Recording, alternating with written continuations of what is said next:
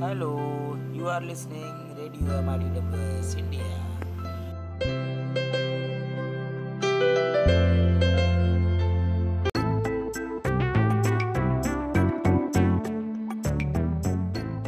Hello everyone, हम हैं आपके दोस्त रेडियो OPJS, आज़ादी बोलने की।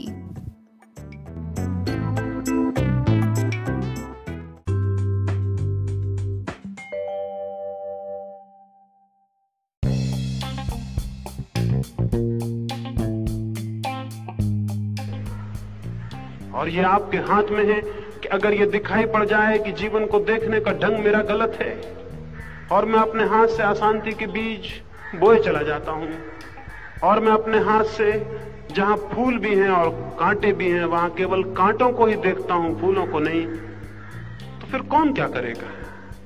अगर ये ख्याल आ जाए तो जीवन को बदलना आपके हाथ में है, क्योंकि कोई भी मनुष्य दुखी नहीं होना चाहता है। कौन दुखी होना चाहता है? कोई भी दुखी नहीं होना चाहता। अगर ये स्पष्ट समझ में आ जाए कि दुखी होना मेरी दृष्टि में है, तो उस दृष्टि से मुक्त होना कठिन नहीं है। ये बोध आते ही कि मेरी दृष्टि गलत है, जीवन में परिवर्तन शुरू हो जाता है। ये बोध आते ही कि अशांति के कारण मेरे देखने में छिपे हैं, देखने का ढंग बदलना शुरू हो जाता है। कुछ और करने की जरूरत नहीं, ठीक रूप से सत्य के प्रति जाग जाना जरूरी है कि मेरी अशांति मेरे जीवन दृष्टिकोण में छिपी है।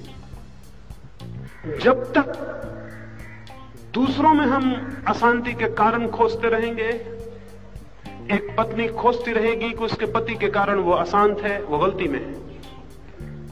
एक मां सोचती रहे कि अपने बच्चों के कारण अशांत है, वो गलती में है। एक बहन सोचती रहे कि वो अपने संबंधियों के कारण अशांत है, वो गलती में है। जो भी ये सोचता हो कि मैं किसी और के कारण अशांत है, वो एकदम गलत है।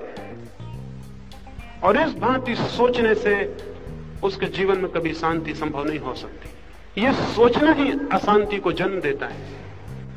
सोचने का ढंग बदलना जरूरी है। वो तभी बदल सकता है जब हम अपने व्यक्तित्व का ठीक से विश्लेषण करें, ठीक से अपने व्यक्तित्व को सोचें और समझें और देखें कि मेरे नजर में, मेरी दृष्टि में कहीं भूल तो नहीं है, कहीं बुनियादी भूल तो नहीं है। और मैं समझता हूं कि हम में से प्रत्येक के पास इतनी समझ होती है कि अगर हम उसका उपयोग करें तो अपनी दृष्टि की भूल को देख पा सकते हैं। और वो देख ली जाए, उसका दर्शन हो जाए, तो जीवन में क्रांति होनी शुरू हो जाती है। वही होंगे दिन, वही होंगी रातें, वही होंगे पति, वही होंगे बच्चे, वही होगा परिवार, वही होगी दुनिया।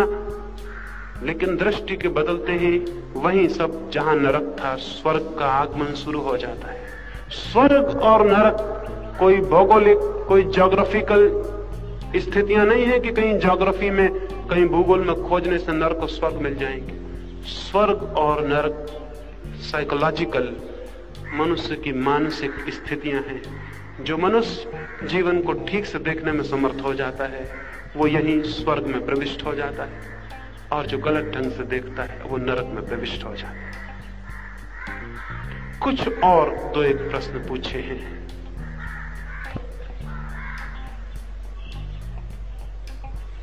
बच्चों को अंतर्मुखी कैसे बनाया जाए?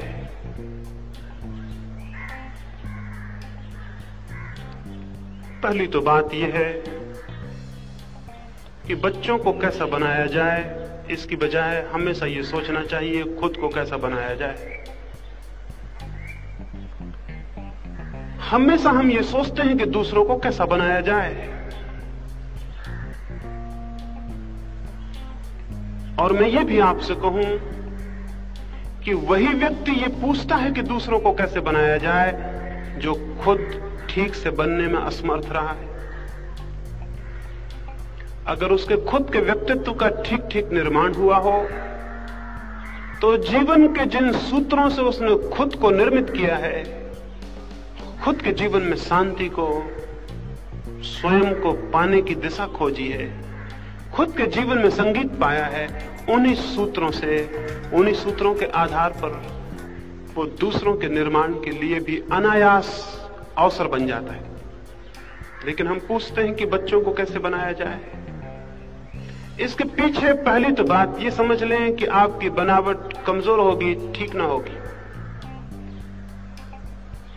और ये भी समझ लें कि किसी दूसरे को बनाना डायरेक्टली, सीधे सीधे असंभव है। हम जो भी कर पाते हैं दूसरों के लिए वो बहुत इनडायरेक्ट, बहुत परोक्ष, बहुत पीछे के रास्ते से होता है, सामने के रास्ते से नहीं। कोई मां अपने बच्चों को बनाना चाहे, किसी खास ढंग का अंतर्मुखी बनाना चाहे, सत्यवादी बनाना चाहे, चरित्रवान बनाना चाहे, परमात्मा की दिशा में ले जाना चाहे, तो इस भूल में कभी ना पड़े कि वो सीधे सीधे बच्चे को परमात्मा की दिशा में ले जा सकती। क्योंकि जब भी हम किसी व्यक्ति को किसी दिशा में ले जाने लगते हैं, उसका अहंकार, उस व्यक्ति का अहंकार, चाहे वो छोटा बच्चा ही क्यों ना हो, हमारे विरोध में खड़ा हो जाता। क्योंकि दुनिया में कोई भी घसीटा जाना पसंद नहीं करता, छोटा बच्चा भी नहीं करता।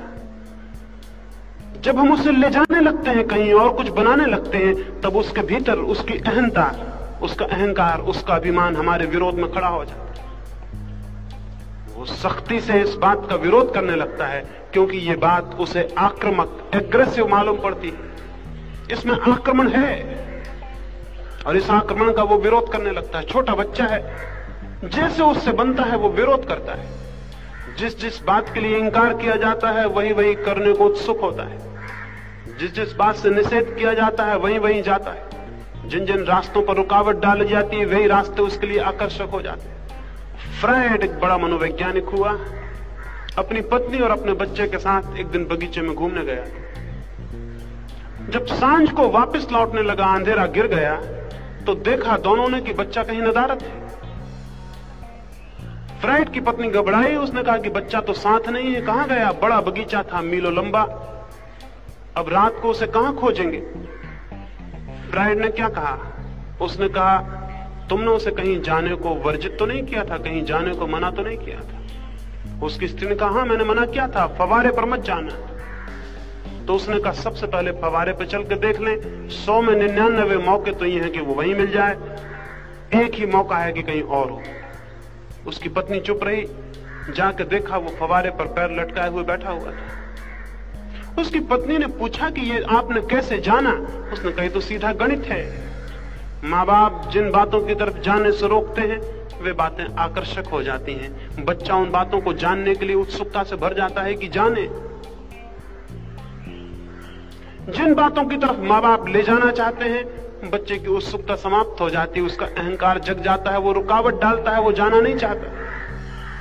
आप ये बात जान के हैरान होंगी कि इस तथ्य ने आज तक मनुष्य के समाज को जितना नुकसान पहुंचाया है किसी और ने नहीं। क्योंकि माँ बाप अच्छी बातों की तरफ ले जाना चाहते हैं, बच्चे का अहंकार अच्छी बातों के विरोध में हो जाता है। माँ बाप बुरी बातों से रोकते हैं, बच्चे की जिज्ञासा बुरी बातों की तरफ बढ़ जाती। माँ बाप इस भांति अपने ही हाथों अपने बच्चों के शत्रु सिद्ध होते हैं। इसलिए शायद कभी आपको यह ख्याल ना आया हो कि बहुत अच्छे घरों में बहुत अच्छे बच्चे पैदा नहीं होते, कभी नहीं होते। बहुत बड़े बड़े लोगों के बच्चे तो बहुत निकम्मे साबित होते। गांधी जैसे बड़े व्यक्ति का एक लड़का शराब पिया, मांस खाया, धर्म परिवर्तित किया, आश्चर्यजनक है। क्या हुआ ये? गांधी ने बहुत कोशिश की उसको अच्छा बनाने की, वो कोशिश दुश्मन बन गई। तो एक बात तो ये समझ लें कि जिसको भी परिवर्तित करने का ख्याल उठे, पहले तो स्वयं का जीवन उस दिशा में परिवर्तित हो जाना चाहिए। तो आपके जीवन की छाया, आपके जीवन का प्रभाव बहुत अनजान रूप से बच्चे को प्रभावित करता है। आपकी बातें नहीं, आपके उपदेश नहीं, आपके जीवन की छाया बच्चे को परोक्ष रूप से प्रभावित करती है और उसके जीवन में परिवर्तन की बुनियाद बन जाती। और दूसरी बात, बच्चे को कभी भी दबाव डालकर, आग्रह करके किसी अच्छी दिशा में ले जाने की कोशिश मत करना। वही बात अच्छी दिशा में जाने के लिए सबसे बड़ी दीवार हो जाएगी। और हो भी सकता है जब तक वो छोटा रहे आपकी बात मान ले, क्योंकि कमजोर है। और आप ताकतवर हैं, आप डरा सकते हैं, धमका सकते हैं, आप हिंसा कर सकते हैं उसके साथ। और ये मत सोचना कभी कि माँ बाप अपने बच्चों के साथ कैसे हिंसा करेंगे। माँ बाप ने इतनी हिंसा की है बच्चों के साथ जिसका कोई हिसाब नहीं है, दिखाई नहीं पड़ती। जब भी हम किसी को दबाते हैं तब हम हिंसा करते हैं। बच्चे के अहंकार को चोट लगती है, लेकिन वो कमजोर है, सहता है। आज नहीं कल जब वो बड़ा हो जाएगा और ताकत उसके हाथ में आएगी, तब तक आप बूढ़े हो जाएंगे, तब आप कमजोर हो जाएंगे, तब वो बदला लेगा। बूढ़े माँ बाप के साथ बच्चों का जो दुर्व्यवहार है उसका कारण माँ बाप ही हैं। बचपन में उन्होंने बच्चों के साथ जो किया है, बुढ़ापे में बच्चे उनके साथ करेंगे। इसलिए भूल के भी दबाव मत डालना, भूल के भी जबरदस्ती मत करना, भूल के भी हिंसा मत करना। बहुत प्रेम से, अपने जीवन के परिवर्तन से, बहुत शांति से, बहुत सरलता से बच्चों को सुझाना, आदेश मत देना। ये मत कहना कि ऐसा करो, क्योंकि जब भी कोई ऐसा कहता है ऐसा करो, तभी भीतर ये ध्वनि पैदा होती है सुनने वाले की कि नहीं करेंगे। ये बिल्कुल सहज है। उससे ये मत कहना ऐसा करो, उससे यही कहना कि मैंने ऐसा किया और आनंद पाया। अगर तुम्हें आनंद पाना हो तो इस दिशा में सोचना, उसे समझाना, उसे सुझाव देना, आदेश नहीं, उपदेश नहीं।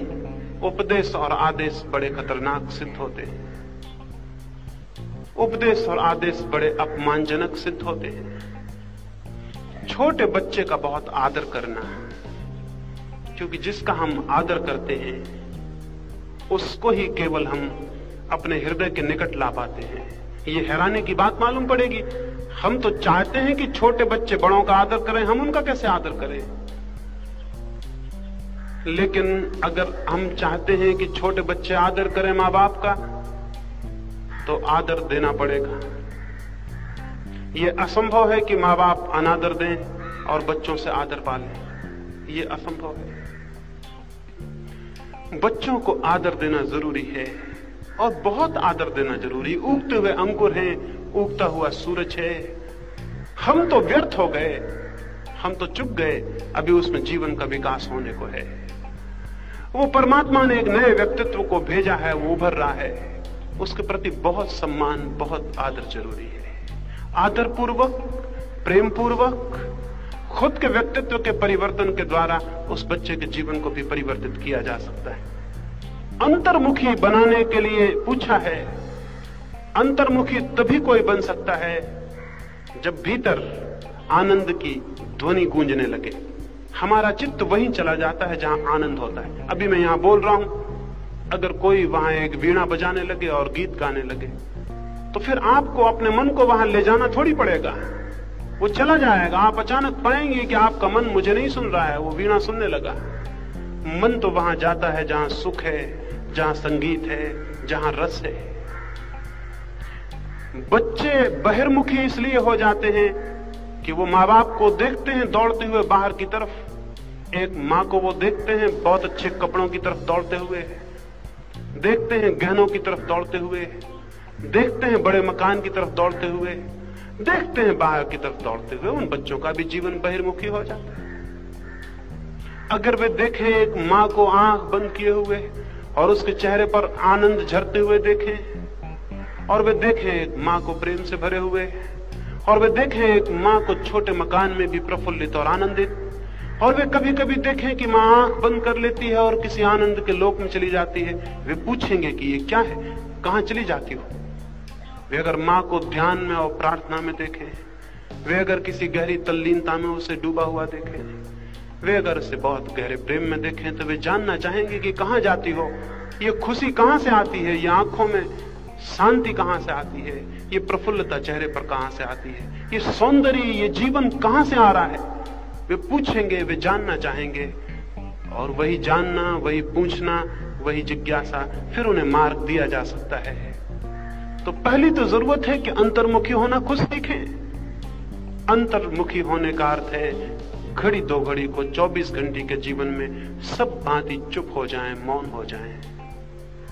भीतर से आनंद को उठने दें, भीतर से शांति को उठने दें, सब तरह से मौन और शांत होकर घड़ी दो घड़ी को बैठ जाएं। जो माँ बाप 24 घंटे में भी घंटे 2 घंटे को मौन होकर नहीं बैठते, उनके बच्चों के जीवन में मौन नहीं हो सकता।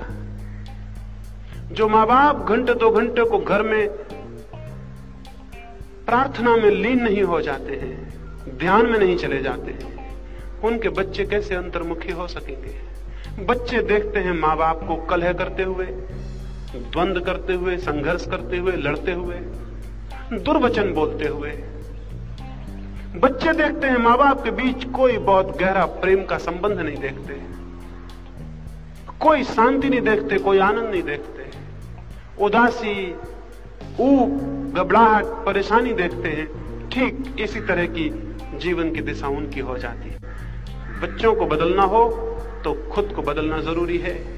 अगर बच्चों से प्रेम हो तो खुद को बदल लेना एकदम जरूरी है। जब तक आपके कोई बच्चा नहीं था तब तक आपकी कोई जिम्मेवारी नहीं थी। बच्चा होने के बाद एक अद्भुत जिम्मेवारी आपके ऊपर आ गई। एक पूरा जीवन बनेगा या बिगड़ेगा और वह आप पर निर्भर हो गया। अब आप जो भी करेंगी उसका परिणाम उस बच्चे पर होगा। अगर वो बच्चा बिगड़ा, अगर वो गलत दिशाओं में गया, अगर दुख और पीड़ा में गया, तो उसका पाप किसके ऊपर होगा? बच्चे को पैदा करना आसान, लेकिन ठीक अर्थों में मां बनना बहुत कठिन है। बच्चे को पैदा करना तो बहुत आसान है, पशु पक्षी भी करते हैं, मनुष्य भी करते हैं, भीड़ बढ़ती जाती है दुनिया में, लेकिन इस भीड़ से कोई हल नहीं है। मां होना बहुत कठिन है। अगर दुनिया में कुछ स्त्रियां भी मां हो सकें तो सारी दुनिया दूसरी हो सकती है। मां होने का अर्थ है इस बात का उत्तरदायित्व कि जिस जीवन को मैंने जन्म दिया है, अब उस जीवन को ऊंचे से ऊंचे स्तरों तक, परमात्मा तक पहुंचाने की दिशा पर ले जाना मेरा कर्तव्य है। और इस कर्तव्य की छाया में मुझे खुद को बदलना होगा, क्योंकि जो व्यक्ति भी दूसरे को बदलना चाहता हो, उसे अपने को बदले बिना कोई रास्ता नहीं है।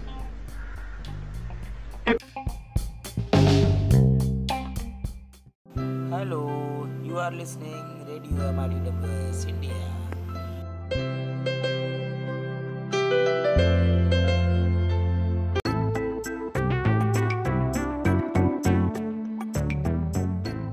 हेलो एवरीवन, हम हैं आपके दोस्त रेडियो OPJS, आज़ादी बोलने की।